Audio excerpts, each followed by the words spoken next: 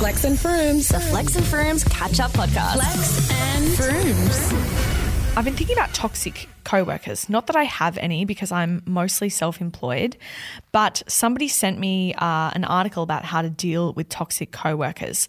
I've been thinking back at my employment history and trying to think, have I worked with anyone toxic?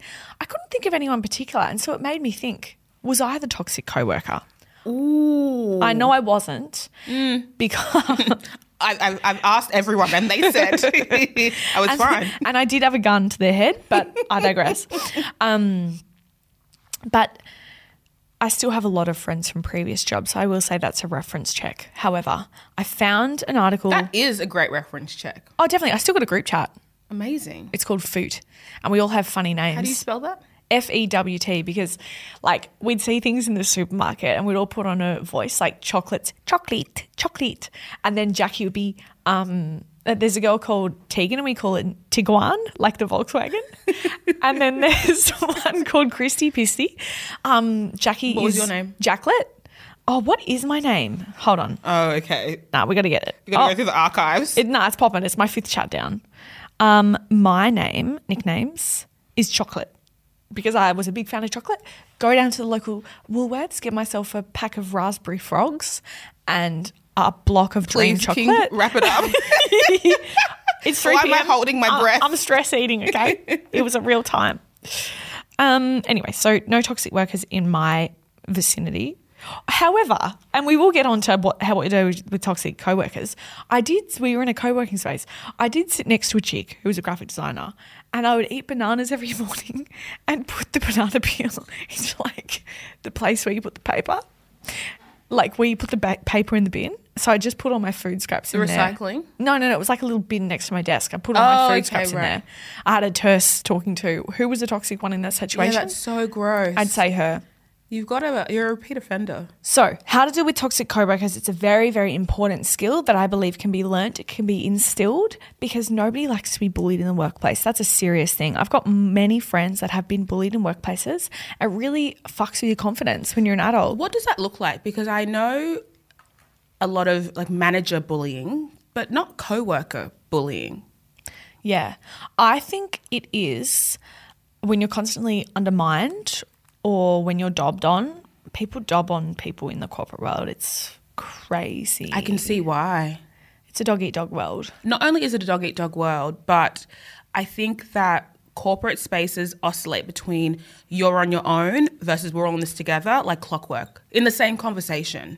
You know, it's like we all have a plan and then what are you going to do? It's like, oh, I thought we were all in this together. It's like, no, you've got your to-do list and your deadlines. And then you hear people being like, oh, I tried to ask for help. And they were like, well, you have to figure it out. We can't help you. Do you know what I mean? So I can imagine people get to the point where they're kind of like, if I only have myself, well, then this is how it needs to go. I think the most toxic dynamic comes from you've got like not even your junior. Let's say you've been doing like 2 years at a company and then someone comes in that's like a fraction above you. Like you're like the assistant. No, you're an account manager. Someone comes in as an account director, but you're working in a company that like throws around titles.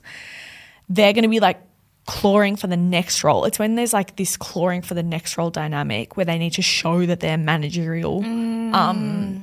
But like you need to earn respect, okay? So don't just come in and start bossing me around, love. I've been here for longer. That's the tea. That is tea. Okay. The least toxic workplace I ever worked in was the car yard. Mind you, For your 3 shifts? I was a bit of a shit kicker. At your dad's job. My dad was the CEO. It was actually quite sick. Everyone's really nice to me. Like I didn't have any issues. I got away with like spending commission that I didn't actually win. I bought a Prada bag. I remember. Okay, how to deal with toxic co-workers, colleagues. I found a little some advice to everyone. Number 1, identify the toxic colleagues. This is a very important step because it could be you. Here are some things to work. So we just like said some things to look out for. Here's a few more to add. They're rude and disrespectful. They're confrontational and aggressive. They blame others for their mistakes. That's a big one. They're always greedy and unsatisfied. It's a bit of that. They act like they know everything. They frequently use sarcasm That's the big one. That's the plausible deniability hotshot.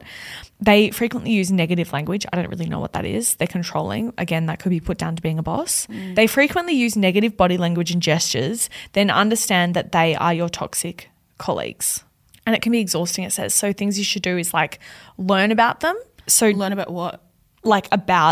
Take notes, it's saying. Take notes of their behaviour in a little diary. Bookmark it. Yeah, bookmark it. And then review these notes later to see if they reflect your own feelings. So like gather how you feel in the moment and then revise. One of those moments where you say, is this me? Is this a me problem? Or is this a problem that everyone's experiencing? Which is important because sometimes I think you can like gaslight yourself into thinking that things are worse than they are. I remember... Not gaslight, but like exacerbate it, right? I feel like you can gaslight yourself. Speaking from personal experience. Like I worked with this person that said that they never eaten McDonald's as if it was like a good thing. And I thought that was the worst thing ever. And do you think they gaslit themselves? I think I gaslit myself into thinking, oh, that means that they're XYZ. That means that they're XYZ. When really, that's just who they are and I needed to accept that and not make a judgment, even though they were passing judgment on the fact that I eat McDonald's every week, okay?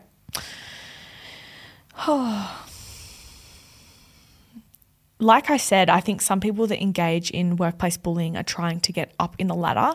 So if they seem to be underappreciated or scared of the next step in their career, it's best to avoid bringing the matter to your manager. So I think a lot of the time people are doing it because they're afraid of their own standing. Can we have some from your brain? I don't love this article. Yeah, I think it feels like a WikiHow?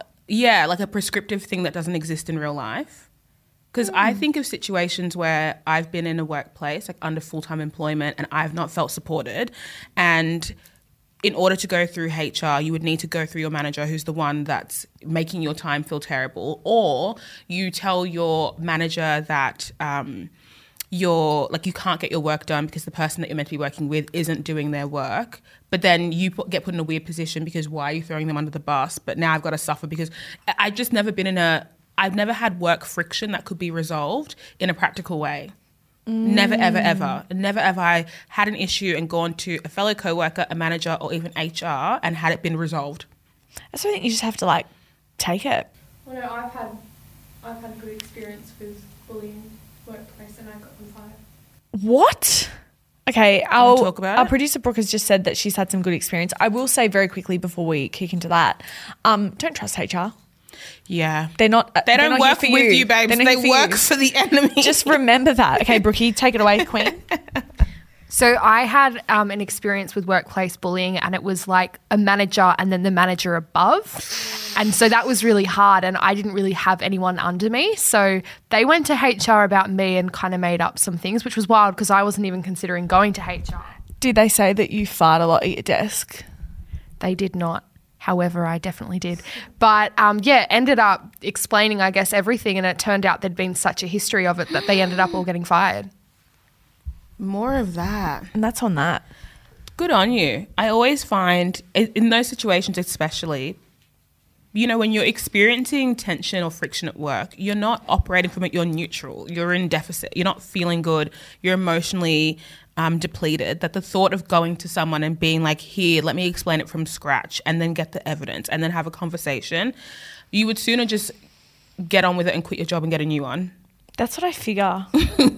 There's something, because honestly, a lot of the times when you are in a workplace where the dynamic isn't good, you're inheriting that. You've walked into an environment that has existed before you.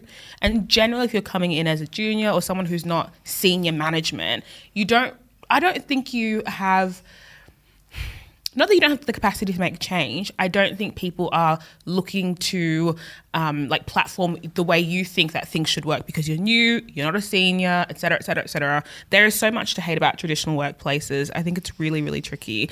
And because, you know, like I just said earlier, you'd be sooner quitting and finding a new job, but that's not that simple. No. But not in this economy. But when you're balancing out, can I change the dynamics of a shitty workplace culture or can I remove myself? They're both equally as hard. It's just what you have the energy to do at the time. Godspeed. My favourite, keep your head down. Don't say nothing, don't see nothing. It's like the mafia. You're with Flex and Frooms. You've been listening to the Flex and Frooms Daily Podcast. For more, tune in to Cater on DAB or stream it on iHeartRadio.